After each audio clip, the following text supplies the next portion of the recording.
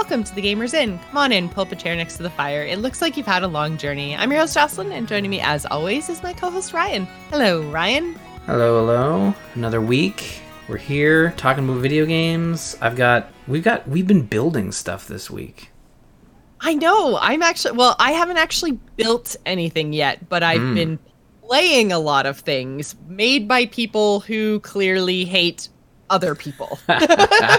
You've been playing Super Mario Maker too. I absolutely have. And thankfully, there's been a lot of my friends on Twitter have been sharing, course codes, I guess you call them. Level codes. I can't remember. Okay, so first thing I have to say about Super Mario Maker 2. The interface and the how to find your friends and all how to find levels and stuff. Total crap. It's the worst. It took me an hour to figure out how to find and play Caden's level. Yeah, and that's the thing. So so Jocelyn and I are friends on Nintendo Switch. That friends list does not come into Super Mario Maker 2. I don't automatically have a friends levels list. No. And I really, really hope that they add this, because what is the point in going through the hoops of adding each other as friends if that isn't brought into a Nintendo first-party game?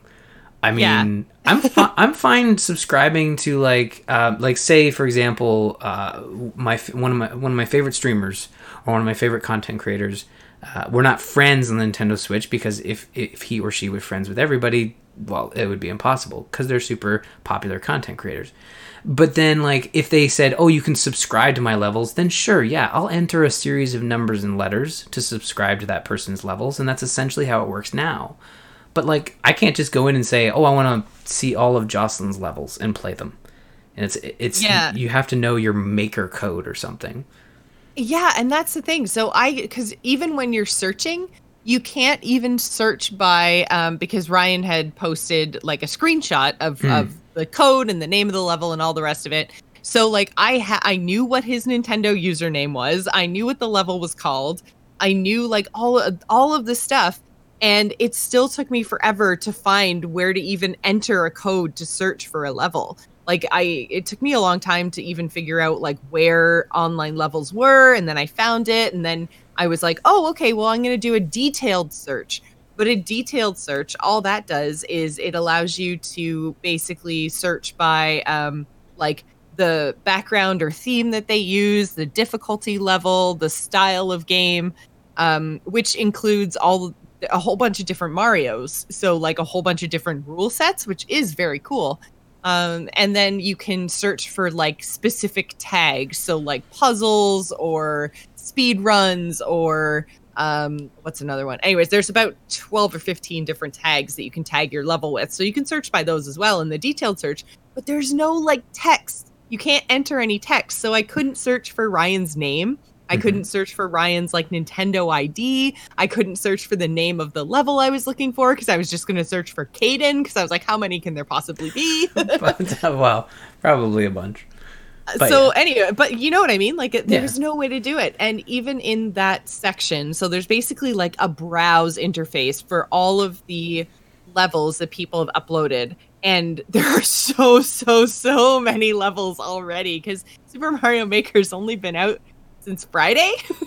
So this is less than a week since its release, and there's so many thousands of levels. So in this browse interface, I've also found that it seems like there are things on the screen that look like they are icons that I should be able to navigate to that I can't. All right. So that's weird too. But yeah, so within that browse interface, eventually I found a section. Oh, sorry, no, it's not even in the browse interface. It's when you first get the title screen of the game, you can choose whether you want to make a level or play a level. So if you go into play a level, then it takes you one place, and maybe it's because I had the tutorial too, but I ended up in this really weird place that wasn't where I thought I was going to be, and it took me a long time to find the online browse interface. And then you have to, you can't actually go into any of the options that it shows you, there's like a little magnifying glass in like the top right corner that when you click on it, it says enter a maker code. Mm-hmm. And I'm like, oh my God, why are you like this, Nintendo? It doesn't really make sense because in all of their other, like in Super Smash Brothers, it doesn't require me to have a different friends list. Splatoon, nope, uses the friends list. You're even paying for the online, and Super Mario Maker 2 is very much a limited game if you don't have the Nintendo Online. I mean, it's the barrier to entry. I think is very inexpensive, but still, like, yeah. I actually bought it as a bundle, so it was $10 nice. for the year because it was by Super Mario Maker, which is normally $79, or for $89 you get a year of Nintendo. So I was like, okay, I'll just do the bundle then. But I didn't realize like that I was going to require it in order to, like see the stuff you had made. But I figured just $10 for a year. It's less than $1 a month to get Nintendo's online service, so sure, I'll just do it. But yeah, if you didn't have the online, because that's all I did today. So I did the tutorial for how to like make a level, which is very, very basic. It's like, here's the blocks, here's how you place a block, here's how you erase. All right, now go. Mm-hmm. So I haven't actually made any levels yet. I just went into the online and once I actually figured out how to find you, then I found Caden's level, then I played Caden's level, and that guy is it a sadist or a masochist? What's the one when you like to see the pain of others? Because I think that's sadist. That's Caden. Yeah, that's Caden. Caden's not a fan when he gets hurt. He's not a fan. I can't remember if we talked about it last week, and that we had Caden had basically. I think we did talk about it. Yeah, he got the sticker mat and then just put all the stickers all over it. Yeah. I mean, I had to take some, fatherly sort of, okay, this is a bit cramped. Some creative license. Yeah, I had to kind of take like the sticker map and kind of expand it a bit because it would have been a very small level with a lot of stuff happening.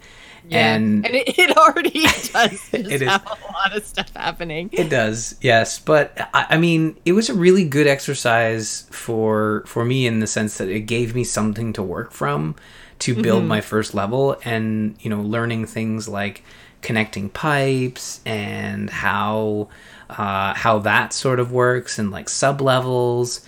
And I didn't even try. I didn't even realize there was sub-levels or pipes in what you built. Yeah.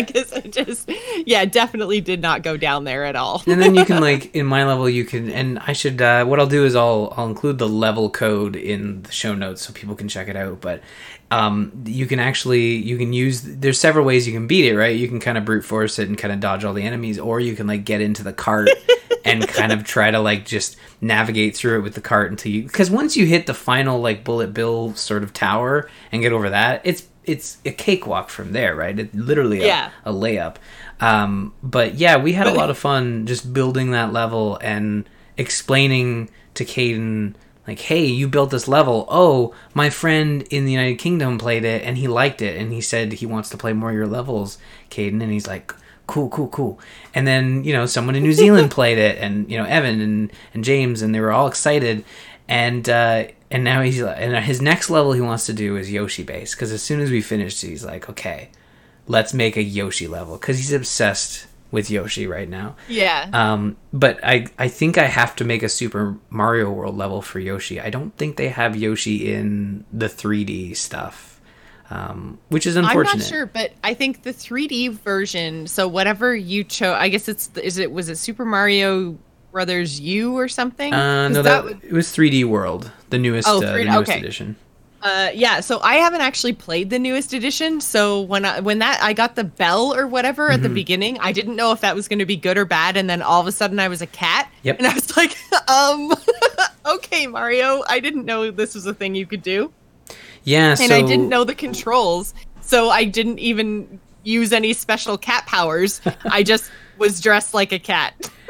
Yeah, so new to this one, so they bring back like the NES styles with Super Mario Bros, Super Mario Bros 3, and then Super Mario World, and then 3D Mario, new Super Mario Brothers, and then they bring in what they call extra level design, which is essentially them saying like, well, we wanted to throw in a new layer in for you, but we couldn't find a way to like directly map it to all the other powers, and I'm kind of glad they did, because like honestly, it would be a lot of work to kind of bridge that gap.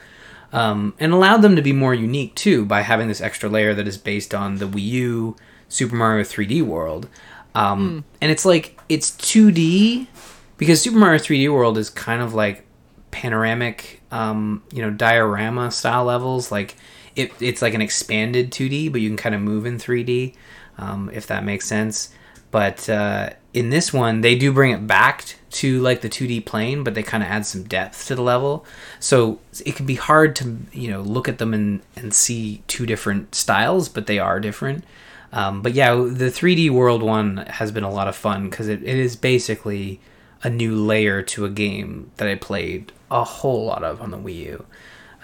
But there's so much more you can do here in this game. Like, if you go into the creator mode, it's astronomical, the amount of stuff you can do, and your creativity can go wild if you're not careful. Like, you can kind of go in there and be like, oh, I can add this and I can add that. I can create a sub-level, and that sub-level can have like a different theme to it, like a different world. So if you go underground, like in the normal game, you go underground, and it's underground, right? So there's just so much you can do, and I'm more excited about, like I was with the Wii U version, I'm excited about an endless Mario, like essentially having the ability to play some like just Mario levels constantly. Okay. So yeah, I saw endless play in the section where I was trying to find your stuff. Right. I saw the endless play option, but I didn't actually know what that was. It just said something about like beat as many levels as you can before you lose all your lives or something. And I didn't try it. I didn't know what it actually was. So is it traditional like Mario games just strung back to back, or it's interesting. Endless play allows you to choose a difficulty, which is I think easy through probably something I'll never try, like it's extremely hard or something. Yeah, I think there's like super hard or very hard or something. Yeah, and basically I think there's 4 when I was looking, when I was trying to find your level. I feel like that's the game I played today, was the Find Caden's level game. But I did know there are 4 difficulty levels, so it's like easy, medium, hard, and super. I'm pretty sure it's super hard. Yeah, it's and that's probably, for me, like as someone who doesn't want to like leaf through, I mean, sometimes I want to leaf through like the popular levels, but honestly, sometimes it's nice to just have that random chance of playing a really cool level. So with Endless Play, it essentially allows you to choose a difficulty level. They give you 5 lives, and you just play until you get game over. But so it's all Mario Maker levels. Yeah, it's all Mario Maker levels, sort of. Which I guess makes sense. Yeah, no, it's pulling them from the collection, I'm sure, of highly rated and or like successfully completed levels. So I started an endless play on easy, and I'm getting like some levels that are incredibly easy, other levels that are kind of like inching up there. But I think normal's kind of like that level where you're gonna get fun levels that aren't designed to kill you, because when you start to get above normal, get into hard and super hard, those levels are just designed to torture you. and Caden's level, it was fairly easy in comparison to some of the stuff I've seen people, even Nintendo's, throwing at you in the campaign. Oh my god. But Caden's okay, so Caden's level, for me, the reason why it was so difficult was because, well, like things weren't placed based on, I guess, Mario's capabilities necessarily. So it's like there just was bees, and then the bees followed you, and I was like, wait, what?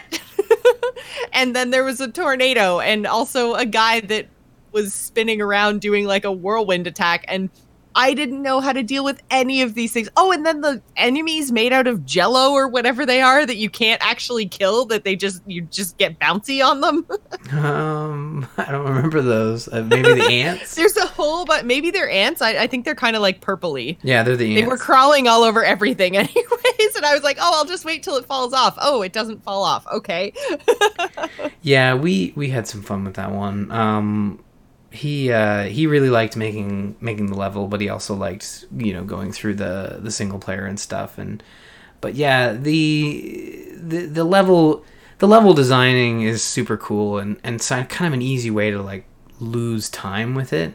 Mm-hmm. And I don't think it requires sort of this grand plan to just go in and have fun. Like, I know I'm not going to design the next great level that gets featured on whatever content curation of Super Mario Maker 2, like the levels you got to play.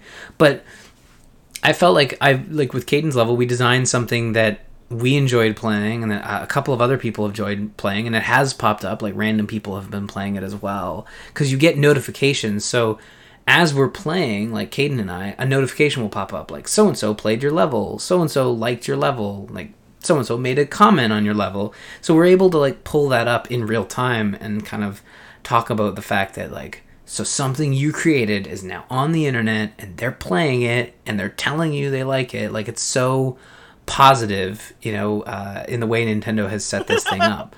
So it's like really cool. That was going to be my next question. So, in terms of, because this has the same sort of like leave a comment type thing as Splatoon did, right? Mm-hmm.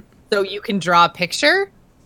So how many wieners have you seen? No wieners yet. Someone like how curated is all of this stuff, I guess is my question. I mean, I can report stuff. Because I did see someone leave you a stinky sock and say hard. That. Yeah. Yeah.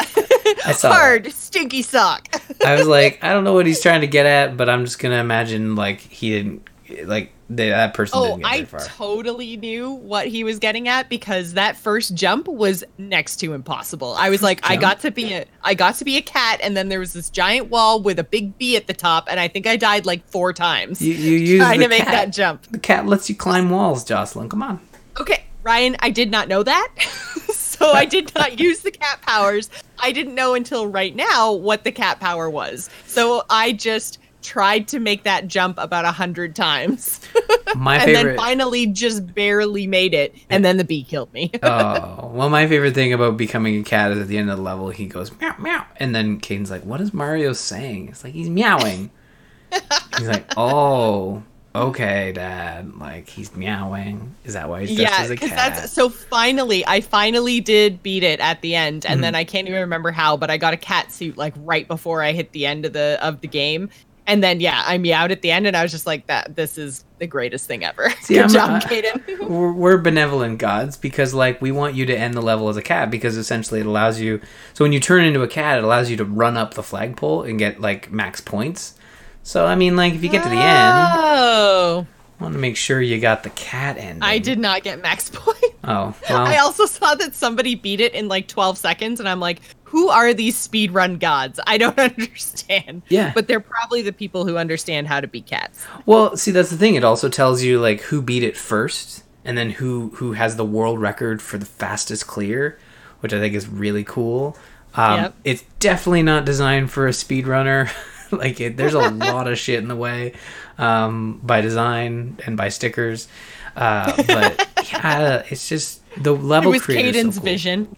It was Caden's vision, and I don't know like what we're gonna have to do for the Yoshi level, like whether we upgrade and get him like a drafting table and some graph paper, but I don't know. I haven't really decided yet. He's got a vision.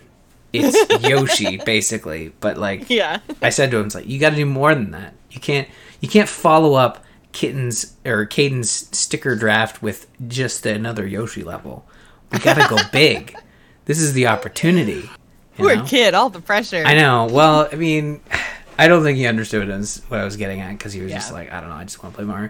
And that was the other thing, too, is like, usually it's me playing and he's watching, but this was the first time where I'm like, you know what, you take the controller and try it out. And he's still kind of like learning the coordination, but he was very enthused by hitting the home button and then hitting it again to launch the game again. I'm like, okay, I guess we're not there yet. But but I love that you're trying and you're learning to push buttons. Yeah, good job, buddy. He was having a good time, and eventually he did get into like the moving and jumping, and he had like with a little assistance progressed a little. He didn't do it very well in his level because he doesn't move fast enough. But I'd let him play a couple easier levels where he's able to like kind of run and jump and stuff, but. Well, the really cool dug thing it. about Mario Maker 2 is that you can go in and build whatever level it is that you think he can handle. Like True. you can make a whole level just for Caden that like is very much like World 1.1 from original Mario, except for don't put the pits in. So he just has to learn to move from, left to right and jump over things. And then you can make him another one that, or once he learns to do that, then you can like drop in a couple of like little mushroom dudes and then be like, oh, you have to jump over them, careful they move. Like you can kind of ramp up the level and add complexity to it as he like learns how to play. Like I think the Pro this seems like controller was also like a mistake for him. It's too big in his hands, but I also think God, like that'd be huge for him. the Joy-Cons with the displaced controls would also not jive. Like Yeah. it would be like teaching Nintendo him to should make like a Pro Controller Junior or something that's like the Pro Controller but made for like kids. That's a little bit lighter, a little bit smaller, like but still has all the things you need to play. I think there is like it's probably like a officially licensed, Hori, so HORI controller, Hori controller. Because I realize I might not be pronouncing it right. I apologize if I offended You him. guys, that Hori thing. Yeah. I want to give the Hori thing to my son. I hope I'm not making a mistake. I'm pretty sure. Yeah, it's HORI. It's all in caps. I'm not going to yell it because that would probably make it 10 times worse. Maybe it's not pronounced that way. Moving on. I think they make like some smaller controllers that are designed to be a specific character type. So they might have like a Yoshi controller that I might look to pick up for him, and it might be a little bit smaller to fit in his hands. But I don't want to start him on the Joy-Cons because the Joy-Cons are kind of like they're displaced a little bit. Like it'd be like teaching him, and he'd get a cramp, and then he'd just think every time he plays, he's kind of have to like have his weird fingers all over the right side or the left side, because they're kind of offset. But maybe putting them in we played, like my Pro controller ran out of batteries, and we put the Joy-Cons in the controller shell thing. And that is a bit of a smaller, more, manageable size. So maybe we'll try that and see how that works. But you're right. I hadn't even thought about it. Like maybe building like a training level, like a Caden's first Mario, Caden's training. Caden's first Mario level. Yeah. Like I might do that. I'll make a Caden's Mario training level, part 1. I'm thinking like in the pits, instead of pits, like keep the pits, but then like just under the screen, put like a trampoline. So like he thinks he's dying, but it's just bouncy and it's kind of fun. Yeah. That could be cool. I mean, I think that's what I'll do. It's like bowling with bumpers in the gutters. Yeah. And instead of like Goombas, maybe we can just put some of those dudes. So he was playing a level, and there was this dude, an enemy. He's like one of these big guys. Kind of looks like a Goomba in armor, and the Goomba won't kill you. He'll just like bump into you. So yeah, like literally like bumpers. Just put a couple of those guys in instead of Goombas, so he can't get killed, but he can get pushed around, which would teach him to jump over without dying. Yeah, so that might be something I do as well. But first Yoshi sounds like level. A lot of fun. Yeah, first, obviously, gotta have priorities. I mean, what I'm curious about is this a level where you can play as Yoshi? Is it a level that's like made in the shape of Yoshi's head? Is it like, how Yoshi are we? Does it just have pictures of Yoshi as the background? Like, I don't know. I'd have to ask Caden. Have to ask the creator. But so here's the thing. That's a great question, because he loves to play Yoshi's Crafted World. So I think he would want to be Yoshi, but you can't be Yoshi. You can only ride Yoshi. So is this the age-old conversation where I have to, explain to Caden, like, no, like, Mario's riding. Yoshi is essentially the horse of the Mario world. Yeah, Yoshi's the mount, dude. And you've experienced this game that allows Yoshi to be the main character in this, like, freeing experience. And he's no longer you totally did it back. You totally did it backwards, Ryan. I know. He's going to think Mario's evil now. Like, why is Mario, like, enslaving Yoshi I don't to like carry where this him is around. going. Like, I think Mario and Yoshi have this symbiotic, like, relationship. Like, they're cool with each other. Yeah. They have, like, this understanding ever since Mario was a young child. Like, they've always They're definitely worked bros, don't worry. Yeah. They're definitely bros. So maybe I need to go back and we need to play like Super Mario Island 2 or whatever. Just to explain, like, get the prequel in, like, just like Star Wars, you gotta watch the prequels first. No, don't. Yeah. Don't do that. But yeah, it's good. The one other thing that I did want to mention, and I probably should have mentioned it back when we were talking about looking for things our friends had made, but the one thing that I really wish that they would change, other than just like letting me see what my friends have built based off my Nintendo friends list, is the other thing that it does. So basically, once you actually enter in somebody's code, so whether that is their maker code or their level code, if you have the level code, you can also go to see the profile of the maker. So you don't like have to find a separate like friend code or something like that. So you can go into a person's maker profile and you can favorite them, which is great. It's basically like adding them to a I was going to say adding them to a friends list, but it's more like a follow on Twitter, right? Like, so it doesn't have to be mutual. There's no approval process or whatever. You can just say, okay, I like this person's levels. I want to add this to my favorites. So then when you go into your favorites, and this is where I think they can vastly improve the UI, it just shows you, and I don't know if it's like chronological order or difficulty or whatever, but it just shows you all the levels made by your favorite makers, which I only have right now you favorited, and my friend Ben from Azeroth Roundtable. I think he's filled in on Gamers In a couple times, but Table 6. Ben, yeah. Table 6. Ben has Mario Maker 2, and he's created a couple of levels. So I've only got the two of you, and already I'm just like, and I think it's like the two of you, and combined you've made 3 levels. And it's such a busy list because like I wish it was just a list of friends that then I could click on and say like, show me everything new by Ryan or show me everything new by Ben. But instead it's just a long scroll list of everything that all my friends have made in seemingly no particular order. So it's really not a good. And then you also have a list of levels, like specifically just levels, not makers, that you've liked.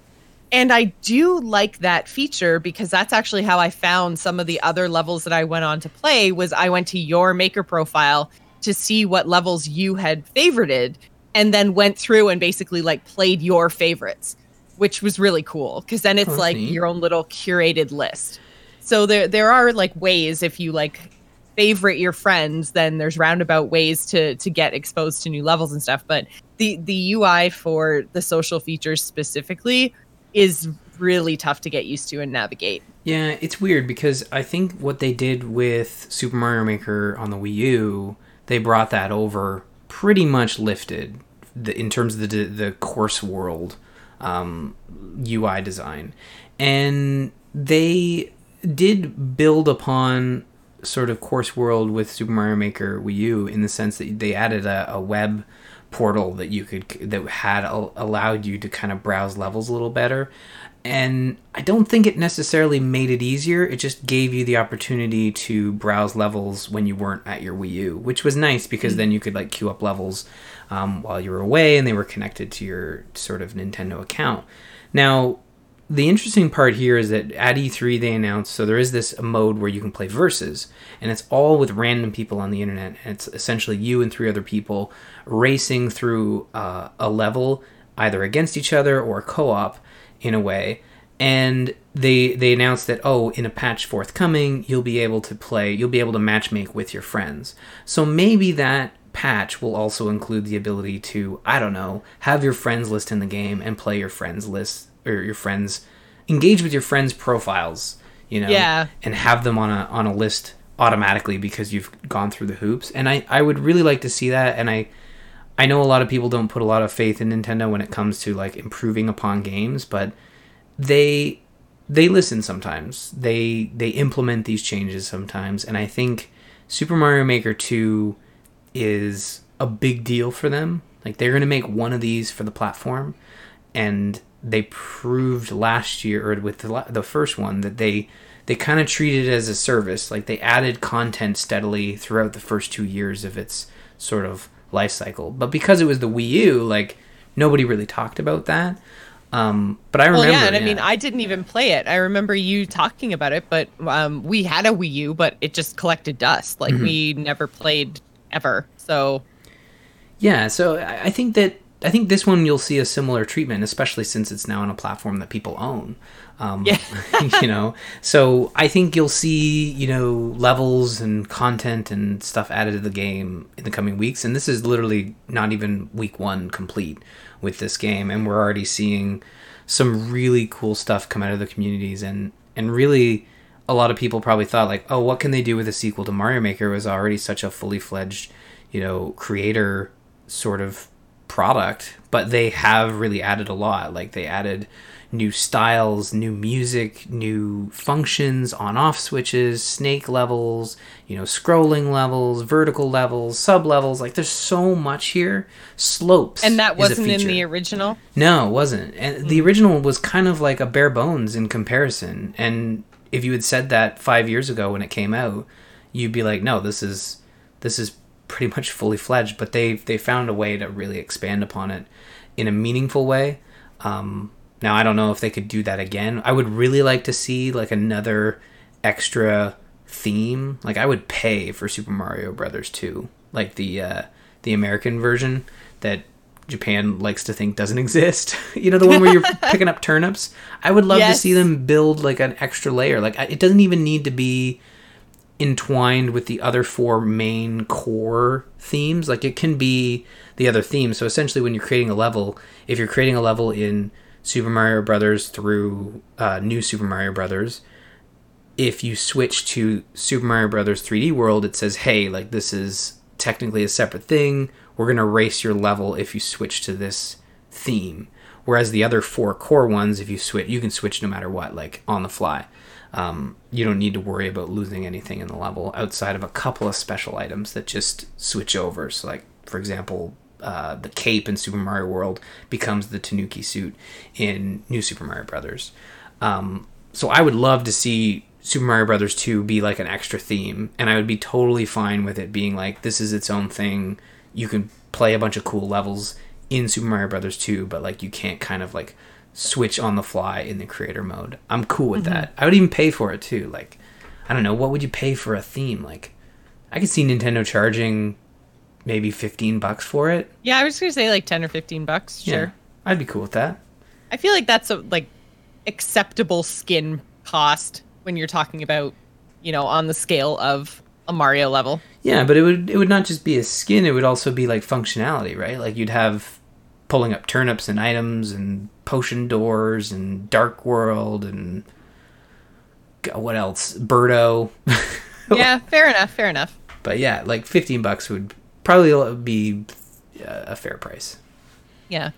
But overall, so far, I'm having a really great time. I love just the creativity of the community and stuff. So, yeah, outside of a couple of interface navigation issues, I think Super Mario Maker is great.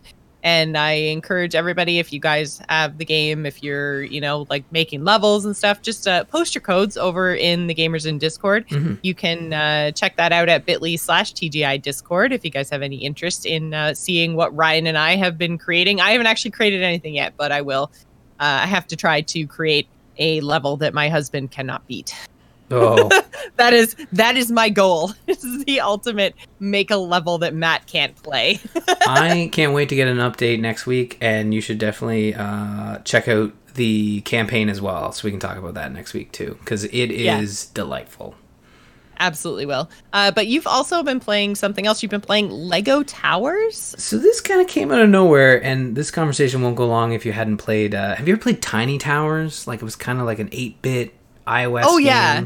I feel like we talked about Tiny Towers for like 3 weeks in a row. Okay. Like way back in like episode like 50 of Gamers in, like a long time ago. It was a long time ago. And for so Nimble, I think it's Nimblebit, the guys who made these games, they kind of kept coming out with sort of similarly themed games. I think there was Tiny Tower, then like Tiny Trains, and then they went dark for a bit, and then they did like Tiny Death Star, which was kind of like, okay, I see what you're I doing here. remember Tiny Death Star because I remember thinking, well, first of all, I'm not a huge Star Wars fan, so I remember kind of rolling my eyes a bit and going like, ugh, Mm-hmm.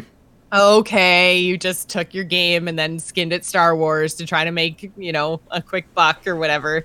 And I rolled my eyes pretty hard.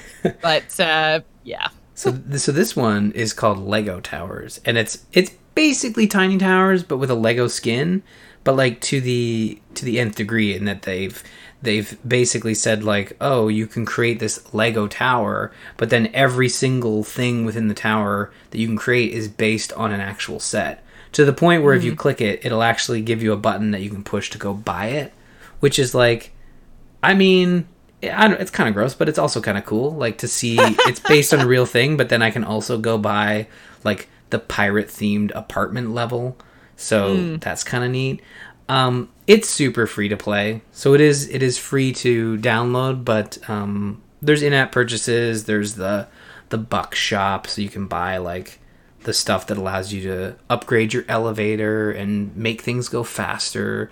And for those who haven't played Tiny Towers, the idea is to just basically manage a tower and just keep building. Apartment buildings allow you to move in residents, and then you build these levels of different varieties. So there's like, coffee shops and museums and stuff like that. And you just keep going. So like each new level you build costs more and more money. So you have to kind of build your cash flow up. And it's elevator based. So like someone comes to the level and you have to like, oh, I want to go to the 4th floor, and you push the up button till you get to the 4th floor. And that's kind of the flow of the game. It's really not much to it. The interesting thing that they've done here is something we've discussed before in terms of a free-to-play game, which is this idea of Tower Club. So they give you a 5-day free trial, but basically what it is as long as you have days left on your account within the Tower Club, you get access to all the premium roofs, lobbies, elevators, and backgrounds, automatic elevator control, so you don't even have to touch the elevator. You just push the button and it takes you to level, like a real elevator does. Yeah. And then 25% off upgrade and vehicle costs, free items, double daily rent, blah blah blah blah blah. And that's essentially the subscription that basically makes the game tolerable, I guess. Because I mean, if you remember Tiny Tower, it was essentially like chores, right? Yeah. Because like the jobs are like, find 3 flower guys, deliver this pancake to this dude, find the dude, So it's interesting in the sense that it's the same kind of like building type thing, but they've essentially added like a subscription where you can remove the monotony. So I can just hit the elevator button. I don't have to hold it. It just does it automatically. And that's kind of the best feature going for it, that Tower Club.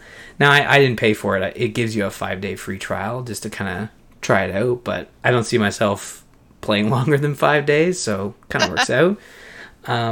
But yeah, it's easy to recommend because it's Tiny Towers, and for me it's like, I remember like I used to love Tiny Towers. Like I play, and it's funny because I feel like I used to play so many more mobile games, and I wonder if it was because I was working a more traditional job, so I didn't have my PC and my consoles available to me all the time. But I feel like I was playing mobile titles, whether it was Hero Academy or Tiny Towers or whatever. Like I was playing something pretty much all the time. And Tiny Towers, I remember being super fun and like super addicting. It like in a good way though, not in a free to play addicting way. Yeah, like it's starting to get pretty old, and I've only been playing it for a couple days because the flow is very similar over and over. And I don't know if maybe Tiny Tower or Tiny Trains was any different. Maybe it's just like this is literally a reskin Tiny Towers with Legos, and the Legos are kind of like the classic builds. The only thing they have kind of new-ish that I wasn't really around for was like Ninjago. There's some Ninjago stuff in there, but it's like space, studio, museum, adventure, space. I already said space. Like there's not a lot in there, to be honest, in terms of like variety. But I did kind of like the idea of, we talked about this before with loot boxes, because there is some components of loot boxes, like you're trying to get pieces for characters that essentially, when you build these characters, they get you somebody who will give you double rent, so basically more money every day. But there's just a whole lot of trappings in here, including the subscription. But it is kind of nice that the subscription basically gives you access to all the builds, if that's kind of what you're going for. And it's interesting. It's not like a subscription like Netflix where you subscribe for 30 days. It's more like you pay for days, and it only counts whenever you're actually logged into the game. So if I don't log in tomorrow, I don't lose a day, to be honest. Yeah, that's good. So it's interesting, and it's an interesting attempt, but there's still also like the buck shop. And the discounts are nice, like the 25% discount by being in the Tower Club. Like, it's nice, but I don't know. It still feels like there's not a lot here to it. And I can't remember if Tiny Towers was the exact same. I remember playing and enjoying Tiny Towers way more than this. So I can't really remember whether Tiny Towers was that great. But yeah. I remember playing a lot of it, though, to be honest. Yeah. No, I remember playing so much of it. So I might check this out. It sounds pretty cool. Yeah, it's on iOS and Android, and it's certainly worth checking out. And definitely subscribe to the free 5 days for the club, and then you'll kind of see where I'm getting at. And that it's like, oh, this is an interesting new way of doing sort of free to play games. And maybe you feel like the subscription's enough to kind of give you the premium currency without having to pay for more, but certainly paying for the thing. Like I definitely prefer something that is I prefer a buy it up front for a price and then you have the freaking game. But since that doesn't seem to be the way that people want to make games anymore, then a subscription, as long as the subscription basically allows me to play a game unencumbered, is the best way I can put that. Like, if my subscription will allow me to do whatever I want to do without hitting any more lags or paywalls, then okay, I'll do a subscription. Like, yeah, it doesn't. It's the totally free to play, but then we're gonna nickel and dime you all over the place. That really bothers me. Yeah, it doesn't necessarily remove like every sort of. There's still timers to build your levels. Like when you pay for a level, you still have to build the room. Right. It doesn't change any of that. I think really what it does is it just allows you to choose what you want everything to look like. So there are multiple backgrounds. So I've chosen a space background and a space elevator and an arcade lobby. I would have had to earn enough bucks to unlock that, or just use the subscription. And I'm sure once my subscription lapses, it reverts to whatever I actually own. But like, if you're really into Lego Towers, maybe $30 for the year isn't so crazy. That's up to you. I wouldn't do it. I can't see myself playing this for a whole year. But like for 5 days, it's $3. For 25 days, it's $7. And that gives you, like I said, automatic elevator control, which is essentially the biggest burden of the game, where you just have to sit there and be like, okay, you want floor 11, let me just hold up. Oh, my elevator's super slow. Oh, I can upgrade my elevator, but like that costs bucks. Like if it's automatic, you just push the button, you set your phone aside, and you wait for the elevator to work. You can be like one of those cheap landlords that doesn't fix the elevator. It's automatic. What do you want? It goes up. It goes down. I don't know. Close enough. Yeah, exactly. Well, that sounds like a lot of fun. So doesn't it? Yeah, so much fun. Being a landlord, fixing elevators. Woo! But it's Lego, Jocelyn. So it is Lego. Fun.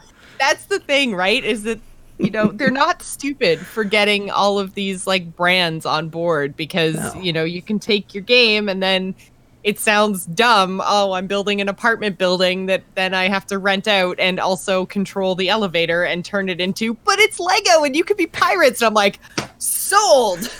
Space. I don't know. Yeah. Space pirates. Space pirates. See? Sold. Yeah.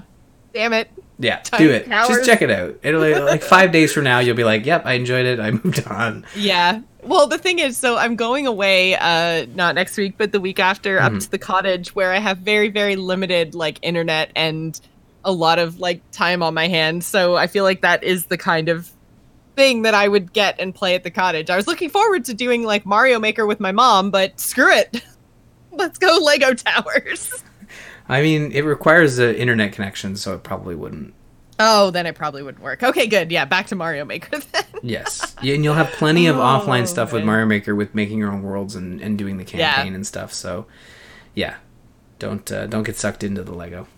If you guys like the content that we produce and you'd like to support the show, you can go over to patreon.com/thegamersin and throw us a couple of bucks. We really appreciate it. And all the support you guys do give us allows us to do things like purchase Mario Maker 2 and tell you all about it. That's going to bring us to our topic of the week this week. We're talking about EA again. Apparently they are having trouble internally dealing with the perception that they're just a bunch of bad guys, and what they're going to do about it is something that actually seems pretty cool. They've given us more information about their, and I'm totally blanking on what it's called now, but essentially their like indie games program. Do you remember what it's? EA Originals. Yeah, EA Originals for sure. And Yeah. they had I think they still have a similar partner, like EA Partners. I don't know if they still, or if it's the same sort I of group. think they rolled it into the same thing, Mm-hmm. right? It's the same program. So basically it's like they find partners in small indie game companies and agree to essentially publish them. And then so EA still gets the operating costs, but all the profits go to whoever, the developer is. Mm-hmm. So it's their attempt to create indie titles published by EA, but without, interfering too much with the creators of the game. Which I know you can kind of sit back and say, oh, don't interfere too much, eh? Yeah, remember Maxis? We remember Maxis. I remember Maxis too, you guys. But Maxis wasn't an EA original. It was an EA purchase. It was an EA purchase. But that's the thing, is that so it's like they do seem to be somewhat learning from mistakes of the past. And they mentioned a whole bunch of things that they're known for as being the bad guys and how they're trying to counteract that gamer perception of them now by doing things like a not necessarily like purchase or acquisition program, but they're like basically trying not to repeat the Maxis mistakes, right? They're not buying smaller studios that are doing cool things and then ruining them. What they're doing is they're allowing developers to get their game to a wider audience. Yeah, and I mean, I don't want to play the role of Reddit here or the internet at large, but like, is this basically the equivalent? Is EA Originals the equivalent of like an evil lawyer doing pro bono work? Like, is that? Oh, 100%. Okay, I just want to make sure. Like, is this like a moral sort of cleansing type? Like, we're good, don't worry. Like, we do this cool stuff with Faye and Unravel and Sea of Solitude. Don't look at Anthem or Star Wars or FIFA or Battlefield or loot boxes or Sims, sorry, RIP, Spore, I don't know, what was the other one? SimCity. Oh man, I remember when they first announced Spore and I thought that thing was going to be the coolest ever. I bought the like collector's edition and everything, and then I was like, what is this? Spore, I remember it was in university and I was living with the Mats. And it was very rare. It would happen a lot, actually. We would go to the store and we would all buy a copy of a game and we'd bring it home and we'd play it. I remember we all got Spore and we'd all go to our rooms and we'd play the game and we'd all come back out and we'd talk about it and be like, what is this game? Like, yeah. We're just a bunch of penis monsters. I don't know. Like, oh my god, there were so many. Yeah. I mean, like, you give the internet a tool that makes penises that evolve. What do you think the internet's going to do? Bunch of penises. They're going to make magical evolving penis monsters. The internet sometimes is a magical and frightful place. Oh god.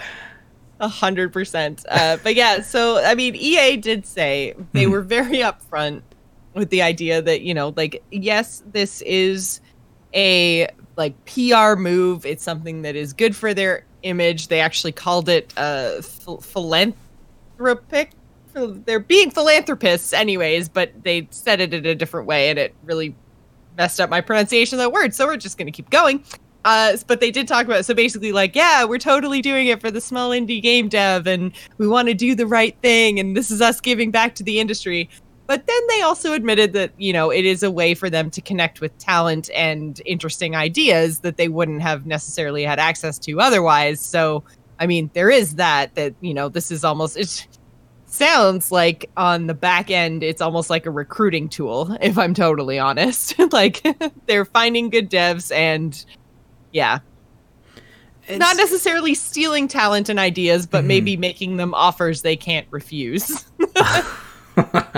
You know, get in bed with the devil. I mean, yeah, like, I think it's important. So here's the thing.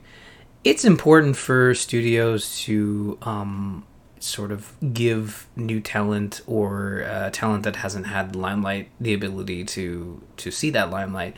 But you can be a huge publisher and make great large AAA games and still do this fun stuff. Like, I look at Ubisoft as a great example where they've been able to highlight some great indie titles that they've sort of brought up into the AAA sort of light of a E3 press conference, right? And then you look at EA and it always feels like sort of but we're good. You know, but then we're going to talk about loot boxes for about a half hour, so just tuck in. And I think with, you know, Ubisoft's no different. They have their own issues with microtransactions, but it still feels like they're able to not be as shitty, but still be a large publisher, you know? And I think, like, it's good that they're acknowledging this, but they really need to move forward. Like, they need to have a good year. And I don't know when that's going to be. Like, what do they have? Like, 2019's already shot with Anthem. So what do they have in 2020? You know, outside of more sports games, and those have their own issues. Like, you're basically repackaging a game every year for $80 when you could easily just issue like a roster update. But they don't do that because that would eat into the bottom line. You know, so I don't know. I don't like this. It feels wrong, Jocelyn. Yeah, I know. But does it feel wrong because you actually think it's the wrong move for a company, or does it feel wrong because it has EA's name tied to it, which is basically what the original comments are about in the article, right? Is just the idea that, like, there's a super bad reputation behind the EA name. People, myself included, have, you know, talked about how much they don't even want to touch EA projects with the 10-foot pole because they've been burned so many times by them in the past. So, I mean, if this was, you know, company you'd never heard of or company that had constantly done great things, like, let's say, well, I mean, yeah, you already said Ubisoft, which I think would be the best example I can think of off the top of my head that seems to be putting out really good content and seems to be, you know, knocking it out of the park in terms of listening to fans and not making missteps, and everyone's just super excited for everything Ubisoft is doing. If Ubisoft had come out and said this exact same thing, you know, like, oh, we're going to publish indie titles, we're going to, you know, help the little guy, and it's great because we'll also get to see, you know, new ideas and fresh talent, which is exactly what EA has said, then would you be like, oh, yeah, Ubisoft is helping the little guy, way to go? Or would you be like, oh, this is nefarious, I don't like it? I'm not saying the practice is nefarious. I think it's a really good practice, what they're doing in practice. But what they're doing with this article, where they're basically saying, like, I don't know why people keep making us out to be the bad guys. We're not a bunch of bad guys. We fund indie projects. And it's like, it's important to fund indie projects. I think that's really important. A lot of, you know, Nintendo does it, Microsoft, Sony, Square Enix, all major publishers do it to a certain extent. It's part of the business. But what EA is trying to do here is, like, don't look over here where you see the corpses of your beloved franchises and companies like BioWare and Mass Effect and Maxis and SimCity and all that. Look over here where we're making these really flashy... We're supporting these indie titles that you can enjoy as part of the EA, you know, offering. Family. And it's a magic trick, what they're doing. Well, it's misdirection. At the same time, though, they did say that they are a company that has made a lot of mistakes, including live services, microtransactions, free to play, what partners to work with, animation engines, even.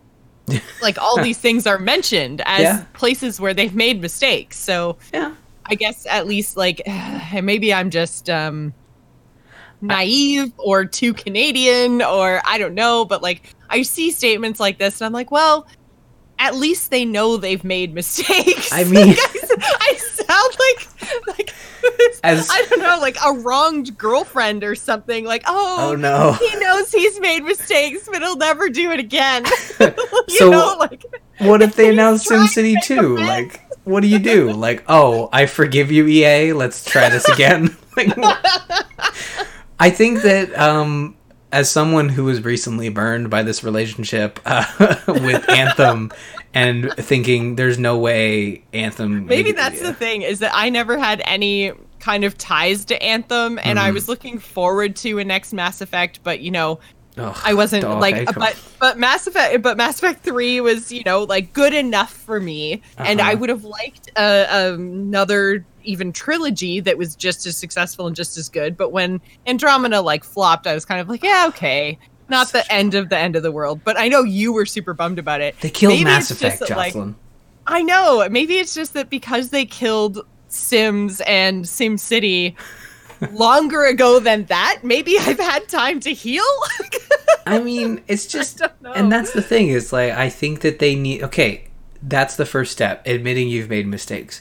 Now you can't repeat them. You can't. That's the rule. Yeah. Like, you can't be I mean, I don't know, maybe I'm thinking of people, like a person who admits mistakes. Well, corporations are people, right? Isn't that how it works in the States or something? Yes. I mean, but do you get like tax credits for being a good person? Like, probably not. I wish. But I think that's the thing. Like, they're admitting these mistakes in a public format, using their good work to kind of like punch up we made mistakes, we're going to do better. So now you have to do better. You have to do better. Yeah. You have to put your words into action. And I'm not saying that has to be, Mass Effect Andromeda 2 or Anthem Reloaded. We promise to do it right this time in like small italic text underneath or something. Like maybe Anthem Reloaded is the answer, because Anthem is still a game very much that is still, it hasn't been shut down. Like, it's still going. I imagine they're working behind the scenes. Like, maybe that's what they do next. But until that happens, like, we kind of have to sit there and be like, we have to wait. It takes time to make a great product, and maybe the fact that we haven't heard much from the Anthem team is that they're working on sort of relaunching it as you would with this sort of epic failure that it was. I hesitate to say like massive failure, but I guess that's what it was. I thought you were going to say I hesitate to say epic, because that's a store now or a company now. Yeah, but anyways, I feel like I want to see EA do better, because I want to see all companies do well. I just like good games. So especially and when they do control some of the IPs that you do hold near and dear, you want them to do well. You want them to do better, because you want to see more from those franchises, right? So you don't want to see the company that holds them fail, unless, I mean, it's going to fail completely and utterly, that leads to it getting split up and possibly somebody else buying it. But I mean, you never really want to see that happen. Right now, your favorite IPs and franchises are at least stable, because there's always a chance if EA totally failed and got broken apart and IPs bought, there's a chance people could buy IPs and never do anything with them, because isn't that exactly what happened with Kingdoms of Amalur? Like, somebody bought that IP and everyone was super stoked because it had so much potential. Nothing ever happened. Yeah, I mean, it's THQ Nordic, I think, is the one that bought that, and they've been really, I think so, yeah. They've been good at kind of, I mean, they put out Darksiders 3, and I mean, I did end up picking it up, and I'll probably talk about my experiences with it in the coming weeks, but yeah, THQ Nordic is not doing what you would think they'd do, in that they buy this thing and then they like immediately pump out a sequel to go along with the press release. I think that company is looking at their portfolio and saying like, okay, what can we afford to do now? HD remake? Sure. Can we do a sequel? Eventually. It's got to be baby steps, right? So, I kind of like what they're doing. I mean, Darksiders 3 didn't light the world on fire, but neither did Darksiders 2, or else maybe THQ would still be around, you know? But yeah, so anyways, like my point is, well, my voice just really cracked there. But yeah, my point is that, you know, like you don't want to see the company that holds your favorite IPs totally fold, because then the future of your favorite IPs is uncertain. So where EA does technically still hold the IPs of a lot of games that we really enjoy, we want to see them do better. We want to see them acknowledge their mistakes, which they're doing, and then improve upon their business practices going forward. Mm-hmm. Exactly. Because eventually, like, people, they say, like, their image is now tarnished, and they are the bad guys. They are the big bad company that everybody hates, maybe rivaled only by Epic. And I'm still not 100% sure why, but maybe I'm just not paying it close enough attention. But the point is, Steam. Yeah. The point is that, you know, like, they are seen as the big bad guys. They know that that's the public perception of them. I would say even like Activision Blizzard is getting to be that company as well. Mm-hmm. And it's really interesting to see in a company like EA specifically that doesn't necessarily have properties like World of Warcraft to, I guess, fall back on. Like, they don't have this long history of income generation in the way that Warcraft generates income for the company. So, I mean, I guess the closest thing would be their sports games, probably, that are, you know, like, not necessarily, well, it's, you can't even, maybe it's kind of the same. I'm just thinking, like, you've got people that are spending $80-90 a year, which is, you know, around $7 or $8 a month, which would be a half a WoW subscription, assuming that your sports people are buying a new sports game every year.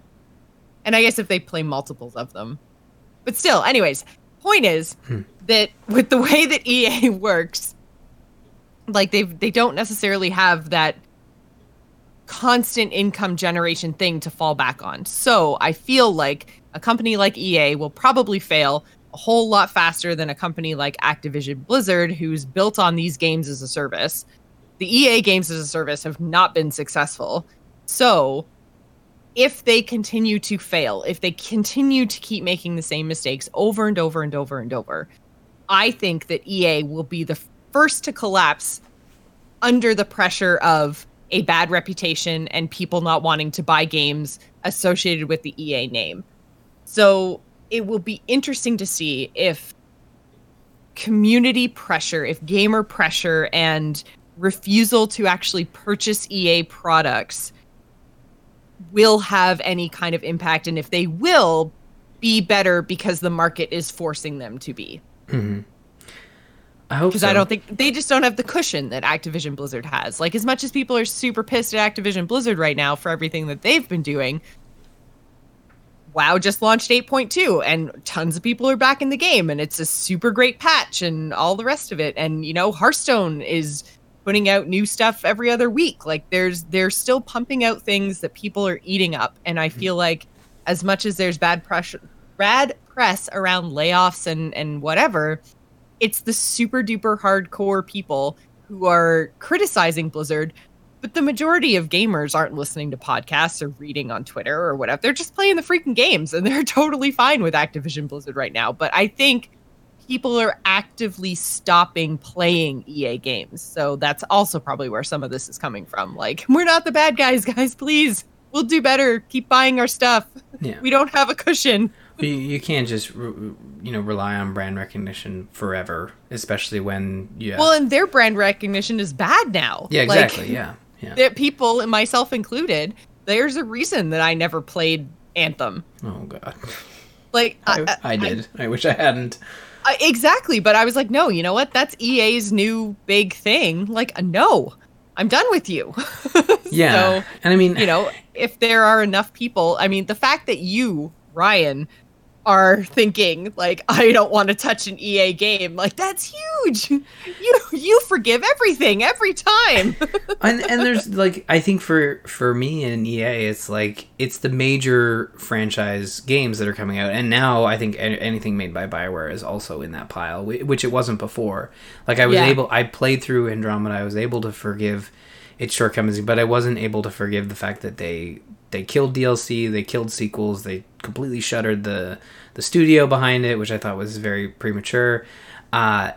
Like, it's just, there's so much wrong with EA, but then there are other things. I look at that Star Wars game coming out, like, it could be interesting. It's made by Respawn. I really like that developer. So, like, but then when does Respawn join the EA Here we pile? go again. I know, but that's the thing. I'm going to wait for reviews, and I'm not going to, like, that was the thing with Anthem. If you had waited for reviews, you would have known, like, oh, okay, there's something missing here. And I want EA to do better, because I liked their games, and I hope they actually use these words and do something with this. There's no way, like you said, there's no way this is out of the blue. This is related to something that's happening. Definitely. So I think that's pretty much going to do it for us tonight, guys. If you are interested in letting us know what you think about anything we talked about today, or like I said, finding our Mario Maker codes and levels and friend codes and all that kind of fun stuff, head on over to bit.ly/TGI Discord, or you can also email the show at info@gamersinpodcast.com. You can visit us on the web at gamersinpodcast.com, or follow us on Twitter. You can find me, Jocelyn, at Joss Plays, Ryan is Dar Murphy, and don't forget to follow the show at The Gamers In. The video versions of all our episodes are streamed on Thursdays at 8:30 p.m. Eastern on twitch.tv/TheGamersIn, except for this one, because I'm going to be doing a different stream tomorrow night. So we had to record this offline on a Wednesday. But normally Thursdays at 8:30 p.m. on twitch.tv/GamersIn. Those videos will also be available after the fact over on Twitch. Thanks for listening to The Gamers In, and we'll see you next week.